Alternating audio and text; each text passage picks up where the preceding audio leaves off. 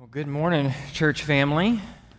Hope you're prepared for the cool front of the mid-90s we're supposedly going to have this week. I certainly don't. It's amazing when you arrive at a point where you consider the mid to high 90s a cool front and a welcome relief.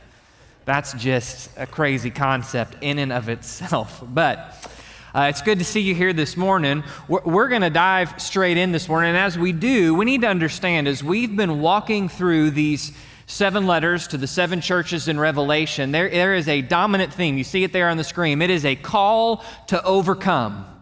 We know from later on in the book of Revelation, we ultimately overcome by the blood of the Lamb, by the person and work of Jesus Christ, and the word of our testimony, meaning as we know in faith and walk in and abide in who and Jesus is and what He's done, we find in Him, the one who has overcome all things, the ability to overcome. We are called to overcome.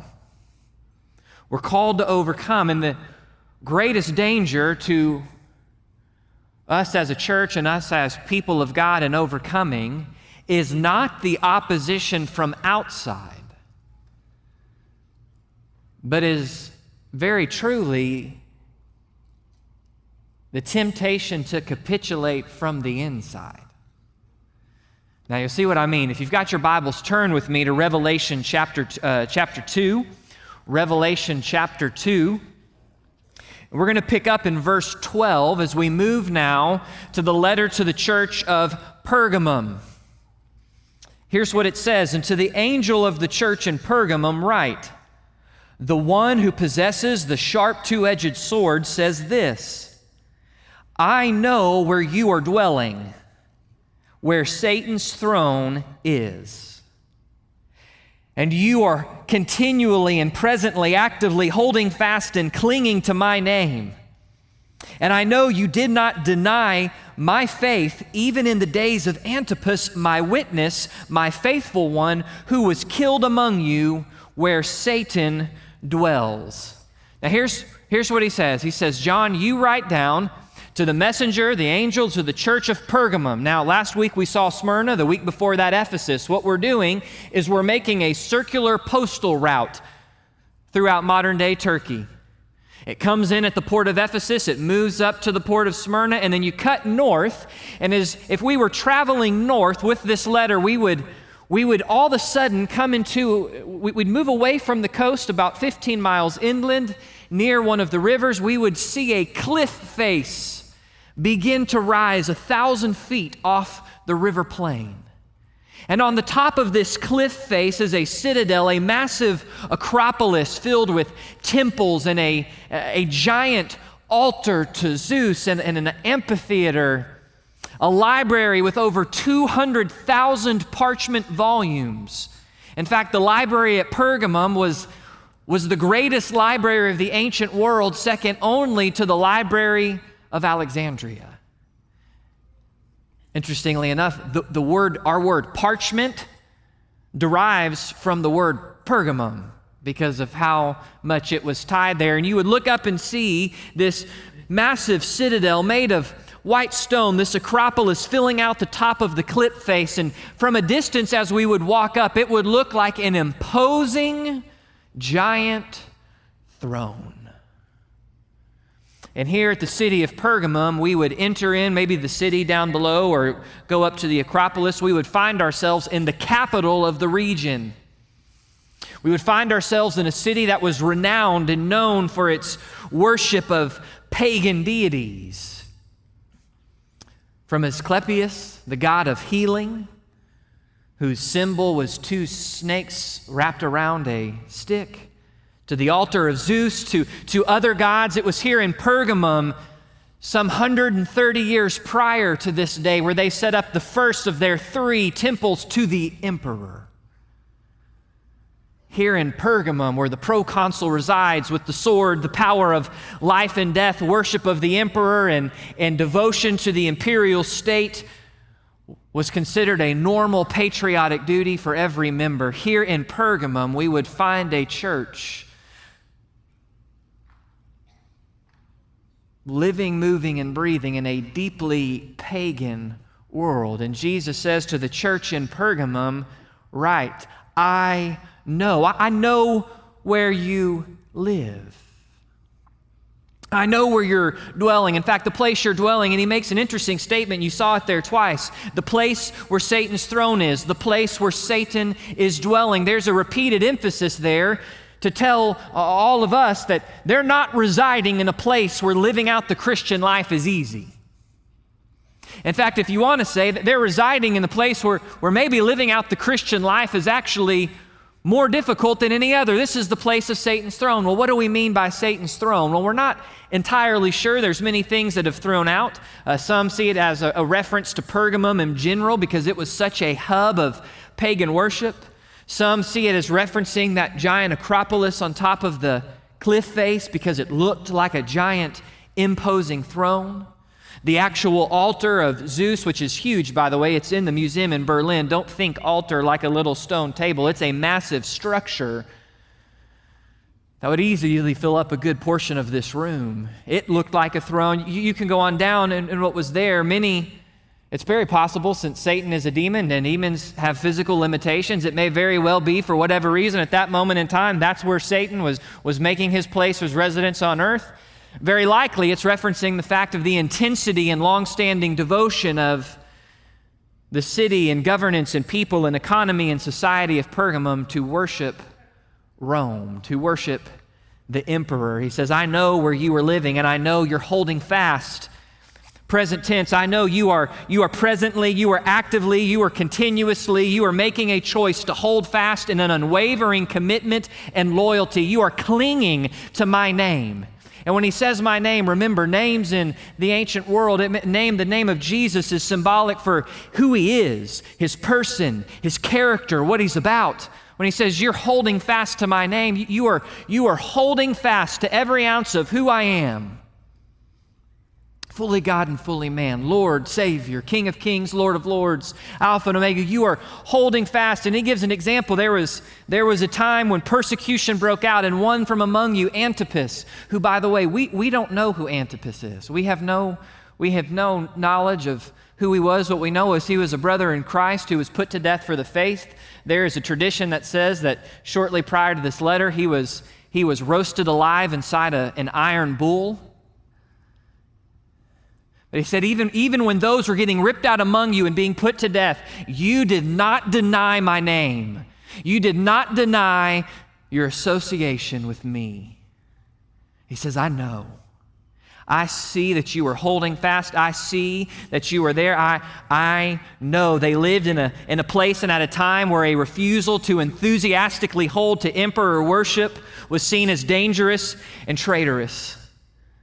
Surely the society there was okay with Christians doing what they wanted in their private life, but when it came to the public sphere, when it came to living out your life publicly, when it came to public worship, you better get in line. That was the message of Pergamum.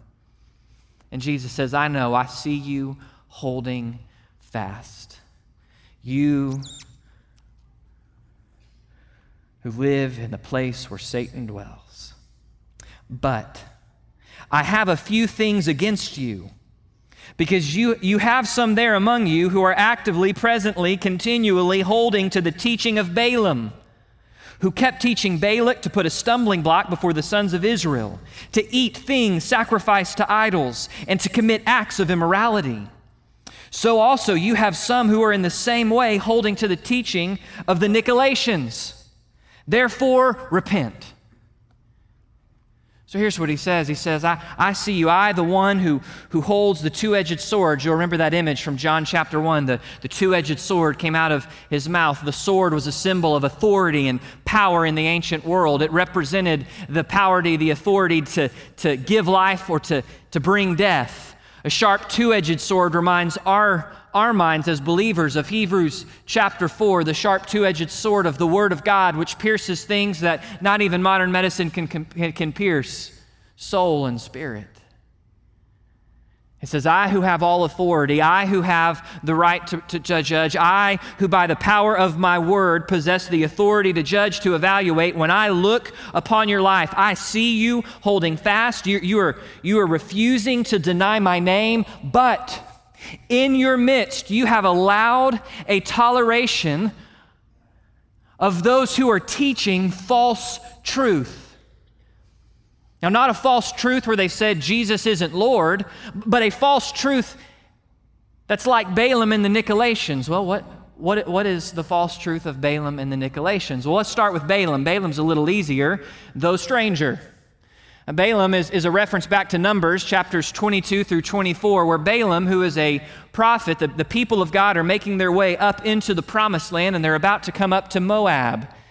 And Balaam is a prophet for the Lord, and King Balak of Moab, he does not want to lose. So he gets this great idea. I've got all this money. I'm going to pay Balaam to, instead of blessing the people of God, to curse them. Balaam gets the offer. Balaam decides, you know what? That's a lot of money. I'm happy to do that. And on his way to go curse the people of God, riding his donkey proceeds to throw him off 3 different times.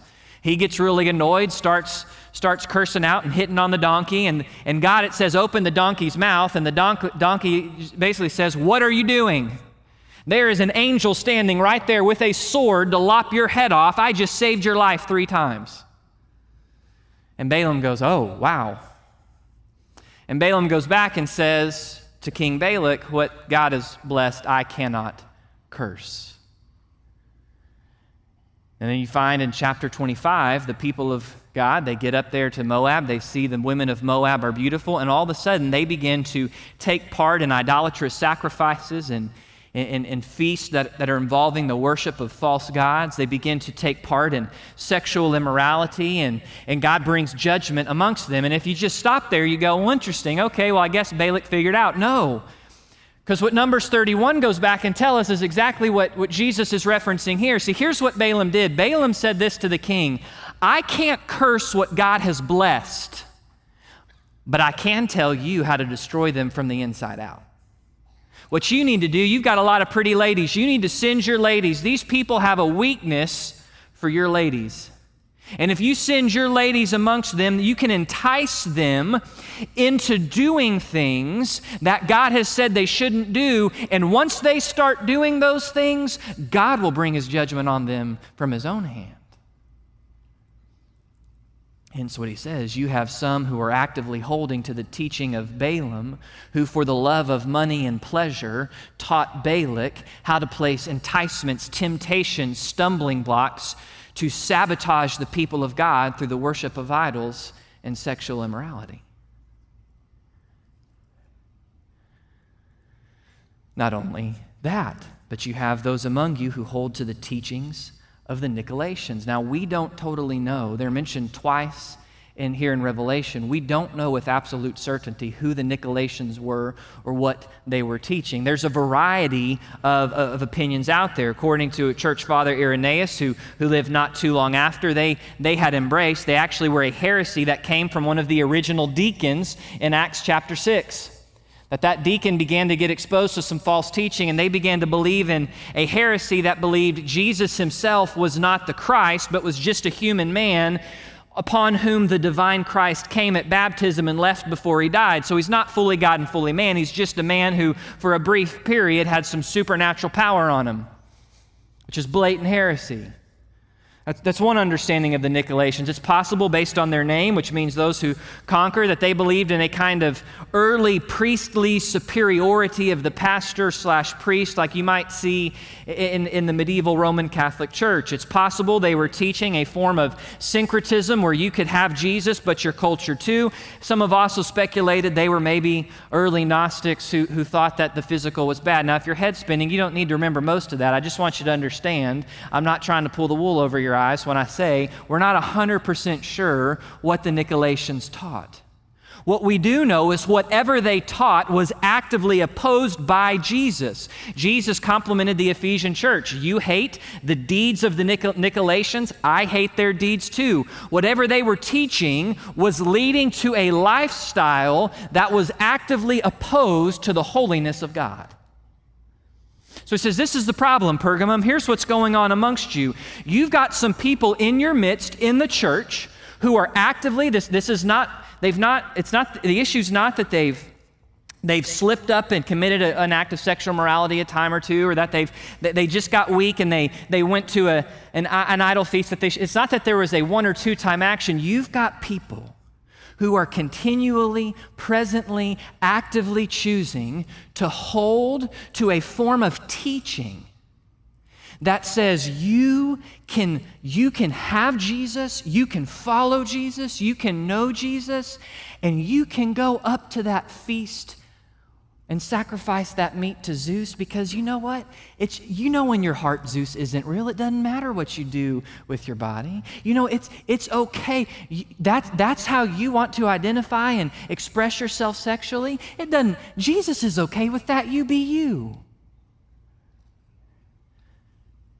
They've got people who are promoting those teachings, and they have done apparently nothing to correct, to expose, to recognize, reject, rebuke, and repent from those teachings. And before we go, well, wow, that's really ridiculous, understand, just in an effort to be a little bit gracious to the humanity of those in Pergamum, there would have been an intense pressure. If you don't go to the festival this trade guilds hold, which they're going to celebrate the patron deities, if you don't go to those feasts and engage in those immoral activities, if you don't participate, you're going to be kicked out of the guild, you're going to lose your economic spot, you're going to lose your job, you're going to have nothing to eat. We saw this with Smyrna last week. There are real life and death consequences that when someone coming around says, but here's how you can have Jesus, and it not be so hard. Listen, I don't care what you package that message in. That's tempting for any of us who are facing a hard time. He says, the issue I have is you've got those who are holding to the teaching and you've not done anything to correct it, so repent, turn. And that the phrasing of the command repent there, it's in the strongest, most urgent way you can command someone to repent. And remember, repentance simply means I am walking this way after something. I recognize this is wrong, because Jesus is right, and so I turn. I'm not just turning from something, but I'm turning from it to Jesus. He says you need to recognize this teaching is wrong, and you need to turn. You need to repent, to turn back to me, to turn back to truth, the fullness of my truth. Therefore, repent. And notice what he says, or else I am coming to you quickly. It implies I'm already up on the horse on my way. I'm coming to you quickly, and I will make war against them with the sword of my mouth. He who has an ear to hear, let him hear what the Spirit is continually saying to the churches. He says, if you don't take action, here's the reality. I am on my way, the sword of my word, which pierces everything, the sword of my word where I have all authority to give life or to take death, the sword of my word, I will come and I will actively be engaging in warfare against your church. What a frightening and horrible reality that the church of Jesus Christ would be in active warfare against Jesus Christ. It says this is the danger. You've got some amongst you who I'm on my way to wage war with. The consequences are serious, so take action. There's no time to wait. Do not delay. See, here's the reality, church family. We have been called to overcome. It is only possible to overcome. What does it look like to overcome? How do we overcome? It's only possible to experience overcoming by clinging, by holding fast to the name of Jesus. But the danger when all of a sudden false teaching enters the picture, the reason Jesus, who has all authority, the reason Jesus, who has all might, the reason Jesus zealously is zealously loving his church and seeking the purity of her teaching, the reason is because what you teach, what you tolerate in teaching, impacts what you believe. And what you believe impacts what you do. And what you do, you will ultimately reap in one way or another. And what you do as a believer, you will have to give account for before Jesus Christ. See, Jesus is clear. Church, I want you to overcome. Church, I want you to hold fast to me. But if you embrace, if you tolerate, if you allow teaching that denies me, it's going to whittle you down and capitulate, and you won't overcome. So church family, understand today what sits before us. We must overcome. We must overcome by holding fast to the name of Jesus as we recognize, repent, and reject false teaching. Now listen, we must hold fast. Church family, here's the reality. You and I are called to overcome by holding fast. If we're going to overcome, we've got to cling to who He is. His goodness, His greatness, His holiness, His righteousness, the fact that He is a God who first and foremost loves us, His people. We've got to cling to Him, that His grace is sufficient. We've got to hold fast. We are called into a relationship with Jesus at salvation that is one of exclusive loyalty to who He is as He reveals Himself in His Word, with no room for compromise. But we live in a world that actively opposes Him. Not only do we live in a world that actively opposes Him, we live in a world where there are real supernatural enemies that we can't see, that we don't perceive, that are far savvier than us, that also oppose Him. All of which oppose His people. And in the midst, we're called to hold fast. You know why we're called to hold fast? You see commands throughout the New Testament. You know why you're called to hold fast? Because you're going to be tempted and discouraged to let go. Think about holding on to a bar. At a carnival, if you hang on to this bar for 2 minutes, you win a giant stuffed animal that cost 5 cents to make. Hold on, hold on. Why? Because you're actively tempted. It's tiring, it's hard. Your body is fighting against the laws of gravity. In and of itself, it's tempting to let go because of the challenge it is. Not only that, but imagine holding on to that bar while people are jeering you with insults, blasting a water cannon at you, making it slippery. And meanwhile, they are saying, if you'll come down, we'll give you this nice warm towel and a free day at the spa. That's why we're called to hold on, to cling to Christ, because we live in a world of active opposition. But understand, church family, we will not cling to Christ if we tolerate, if we begin to open the door and allow false teaching to creep in. How do we overcome? By holding fast. We hold fast as we recognize false teaching. We need to recognize the reality of false teaching. Not everything that is said, quote, in Jesus' name, is from the Word of God. Not every pastor or church is actually a pastor or church in God's eyes. And you go, Pastor, that's kind of, I'm not giving you a conspiracy. I'm telling you what Scripture says plainly. False prophets have always been a nuisance to God's people. Not only that, but our very enemy, Satan himself, whose throne apparently was in Pergamum, Satan himself, how did he tempt Adam and Eve, and how did he tempt Jesus? With the Word. Misunderstood and applied. We need to understand there is a reality of false teaching. We find all sorts of false teachings in our day.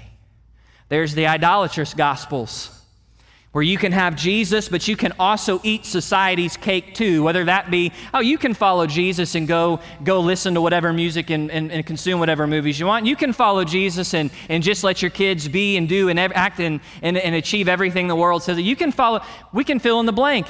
Whatever idol of society, there is somewhere you can find someone who says you can follow Jesus and have that idol too. Idolatrous gospels. We can find prosperity gospel. Balaam sold his own people out for money. He sold the people of God out for money. We can do that too. Jesus wants me to be healthy, wealthy, and prosperous. So whatever brings me health, wealth, and prosperity, that's God's will for my life. 76% of the church, by the way, in America, I said that last week, holds to some tenet of the prosperity gospel. There's prosperity gospel. Oh my goodness, there's other false teachings. There's the materialism gospel, close related, meaning anything is okay. You know what? Greed is okay as long as you're working hard. Business, what I do in business to achieve, to make money, that's separate from my Christian ethics. So this person whose company we just kind of committed some corporate sabotage to take over, it's okay because we're working hard. God likes hard work. The materialistic gospel. There's the sexual gospel. Whatever you feel in your identity, your orientation, and your sexual desire is okay. It's because it's how God made you. So just indulge and enjoy. There's the patriotism gospel, and this is true in any country. Whatever my nation wants, whatever my political party tells me is good, that's God's will. There's the liberation gospel. Pick any group any group that's in the minority, and whatever group that's in the majority they feel opposes them, they have the right to take up radical action to remove and overthrow. And you can apply that to all sorts of different distinctions, whether that be race or economics or social class, whatever you want to do. There's all sorts of different gospels like this that say Jesus is Jesus and you can act this way too. And so let me just be very kind but clear this morning, especially given the specific examples of idol worship and sexual immorality, church family. Any teaching you hear, in person or online, in a book, on a podcast, any teaching you hear that says Jesus is okay with any idolatry, that says Jesus is okay with any friendliness or sin in the world, that says Jesus is okay with any form of way you want to identify, orientate, and act sexually, anything that is okay, you can have Jesus and act this way. And by act this way, we mean that word for sexual morality, it's the word porneia. It's a very clear word that refers to any sexual desire acted on in thought or deed outside of the monogamous commitment of one male and one female in the covenant of marriage. That's what that word means. Anything outside of that. The covenant of marriage between one male, one female, before God, monogamy for life. Anything outside of that, any teaching you hear that says Jesus is okay with it, can I kindly just tell you clearly today, it is false. And I say it kindly because the aim here is not to look at someone who may be in this room, who's struggling, who's trying, who feels nervous. Listen, all of us should have sin that gets exposed as we walk with Jesus. Can we just normalize that? If you're going to walk with Jesus, God's going to expose sin in your life. And to feel shame and terror and to want to hide over it and not walk into the community of the saints and say, hey, this is where I'm at, and let's follow Jesus together. You encourage me, I'll encourage you. Any shame is from Satan. So the aim today is not to heap some burning coal on someone because you're struggling with something that may have been named in one of those false teachings, but it is to say that if you buy into a gospel that says your idols, your friendliness with the world, your sexuality outside of how God has designed it is okay, it is false and it is dangerous. It is dangerous. It is dangerous. Here's why. Church family, there is always going to be a great pressure to capitulate from a pure following of Jesus because it's hard to suffer. It's far easier to take that which gives ease of life. It's a dangerous because it happens slowly, numbingly. Listen to how one writer put it. It never occurs quickly, so you hardly notice the change. It always lowers the original standards you once held important.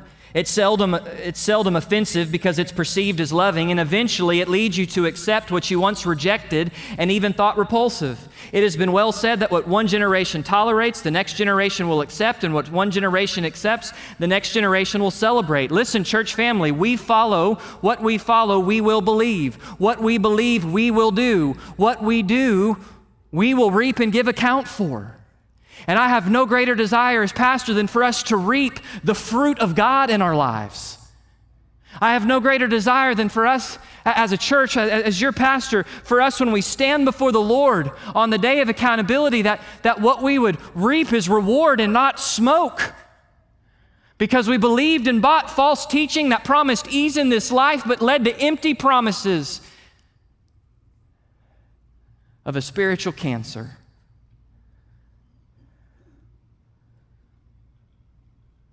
What we follow, we will believe. What we believe will dictate how we know Jesus and how we walk with Him. Do you realize we only overcome by holding on to Jesus? So if I buy into false truth, ultimately what it does is it impacts my understanding of who Jesus is, and all of a sudden I will find myself not holding on to Jesus, but holding on to a lie with Jesus' name on it. A lie where in reality I'm just holding on to myself. There's all sorts of dangers, and we've seen examples play out like this all over the place. Go back and think about the whole, well, God is love. Yes, God is love. Let's be clear on that. It says it, God is love.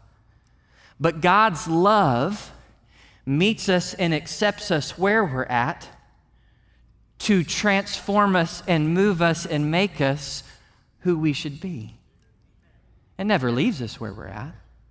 God does love.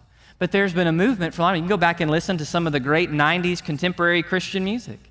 And you'll find in some of that music such an emphasis, just love, just love, just love, just love. And that sounds really good. But if we're not clear on what love is, love quickly gets diluted into love is just wanting to make sure that I make you feel good no matter what you've come forward with. I can't tell you how many old songs I've listened to that I've thought, wow, at that time, that made the top Christian music charts. Man, today, that kind of rings a different tune given where we've come from. Let me give you another example that maybe make you think a little different. Business. Now, I have nothing wrong with business. Some of you are businessmen and women. Their business is great. But ministry isn't business. But it's easy to think of it like, right? Business, what do you got to do in business? You got to sell a product. You've got to make money. There's things you track and do. Well, you've probably heard it before. Churches, we're in the business of making disciples. And so we look at it and go, in business, right? If the numbers aren't increasing, it must be because we're not doing something right.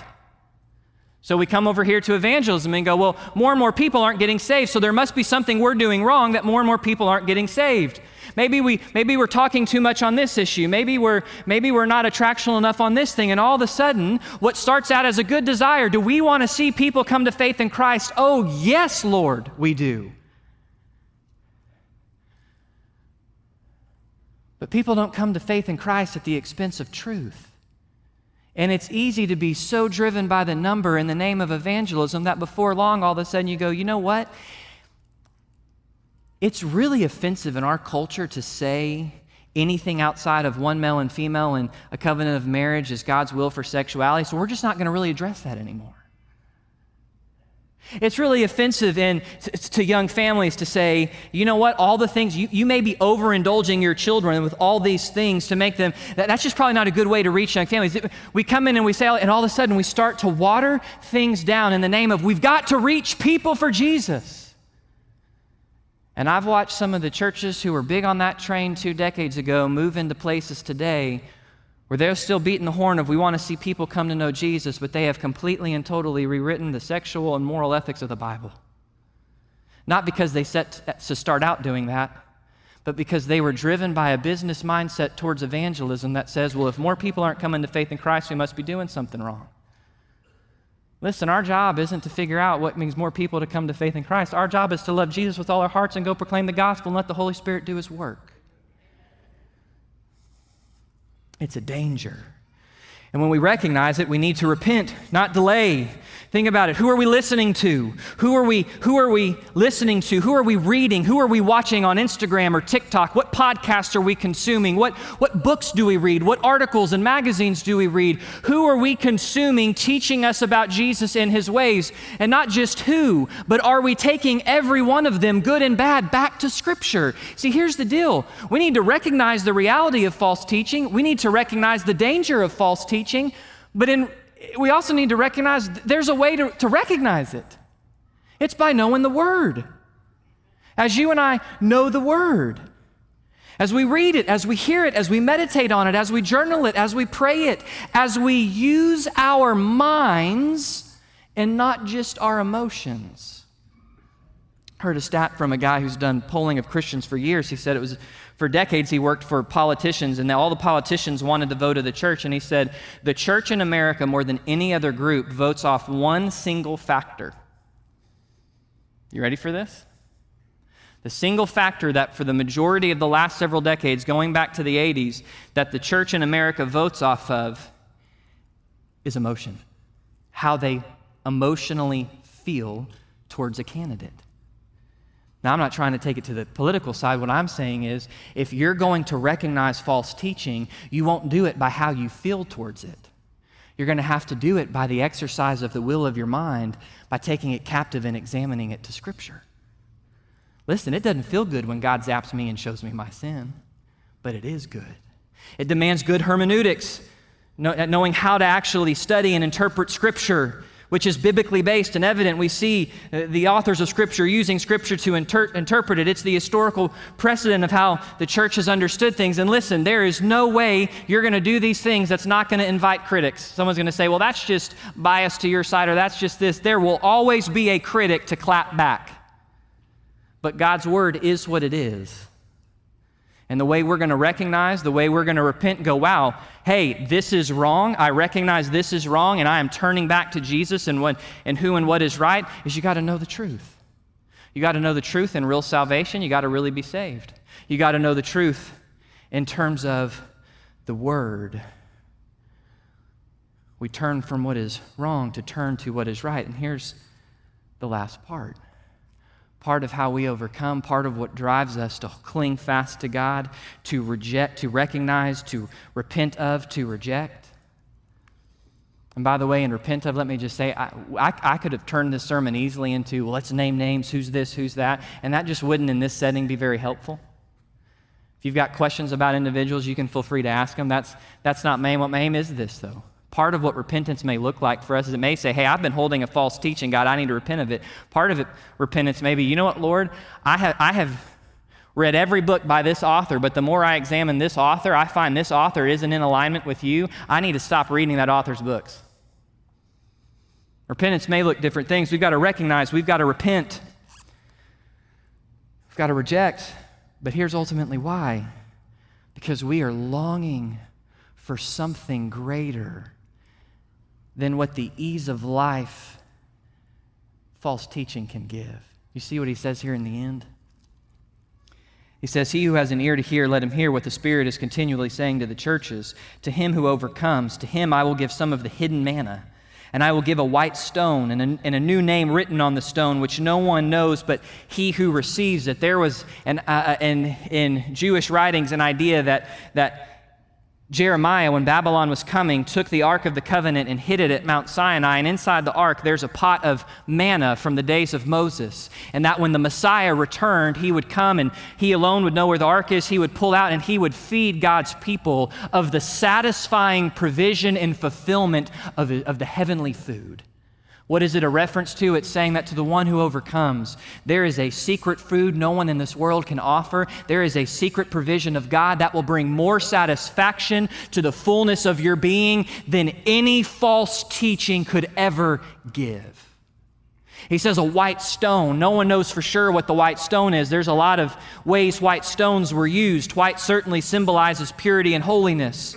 White stones were given when someone was acquitted from guilt in a legal court. White stones were given it was your token of admission, your ticket into a grand celebration as a citizen of a city. It was given to a victor as a reward. There's lots of different things it symbolizes, all of which certainly are accurate for us.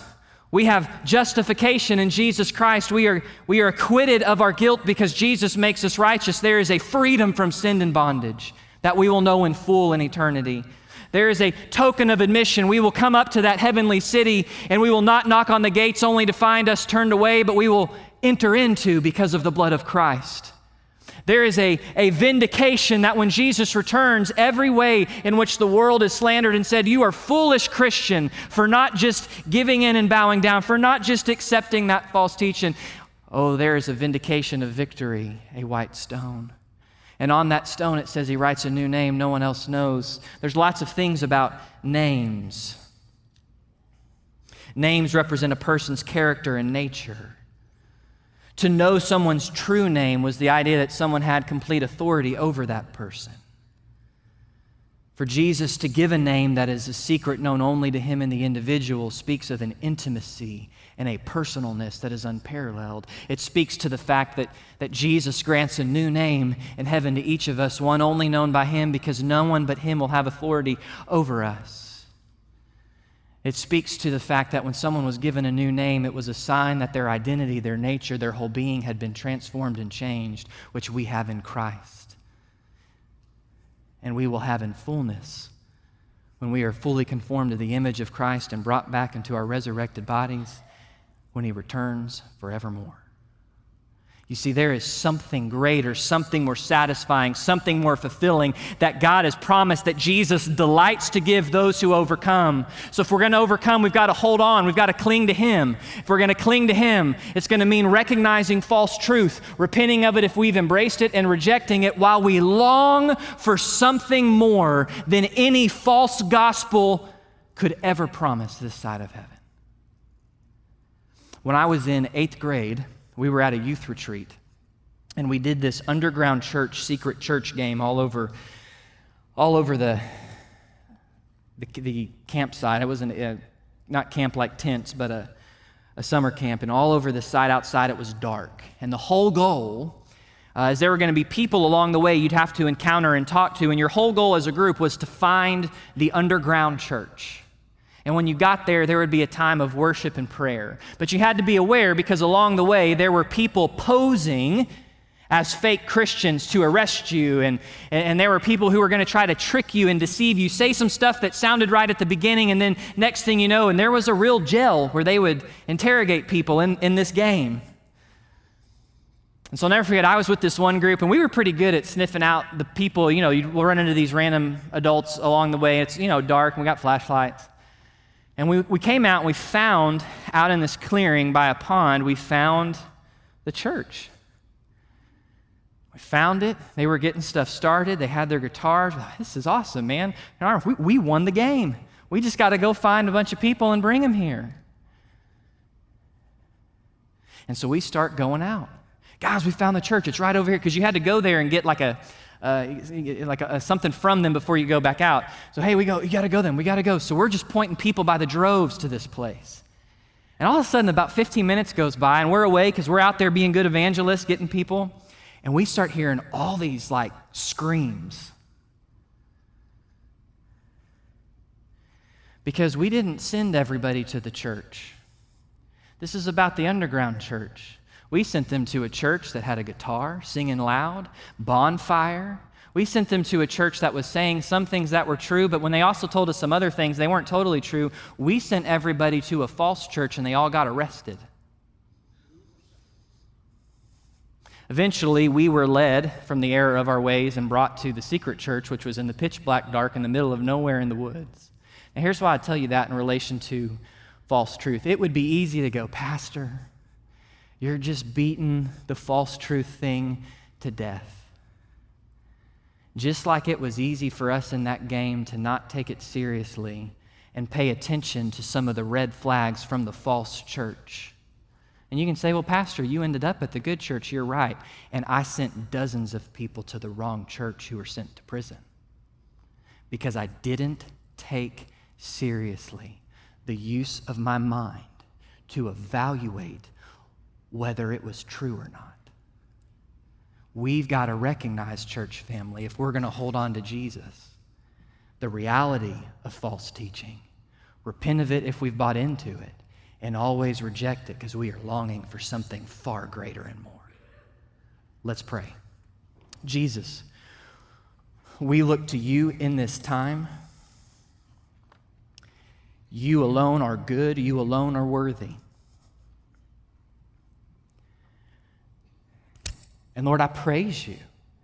There is some deceptive stuff that's out there today, but all of it is fairly easily exposed when we're really put under the magnifying glass of your word. Lord, it's nothing new. There were false gospels in the first century church. There were false gospels in the second and the third. There have been false gospels for the last 2,000 years of church history, and yet the truth has prevailed. Lord, because you've given us your word and you are for your truth. Your word goes out and it does not return void. And so, Lord, may we be a people who humbly respond, Holy Spirit, to your conviction. If we've bought into a false gospel, may you open our eyes and help us see that. Because there is no life in lies. Jesus, if there are any in this room or watching online that don't know you, they've not just bought into a false gospel, they have no gospel, no good news. But they understand you love them and your word is clear. There's a way for them to be saved and reconciled to you through repentance and faith by your grace. Holy Spirit, as we respond to you, you move and find us faithful. Jesus, it's in your name we pray. Amen.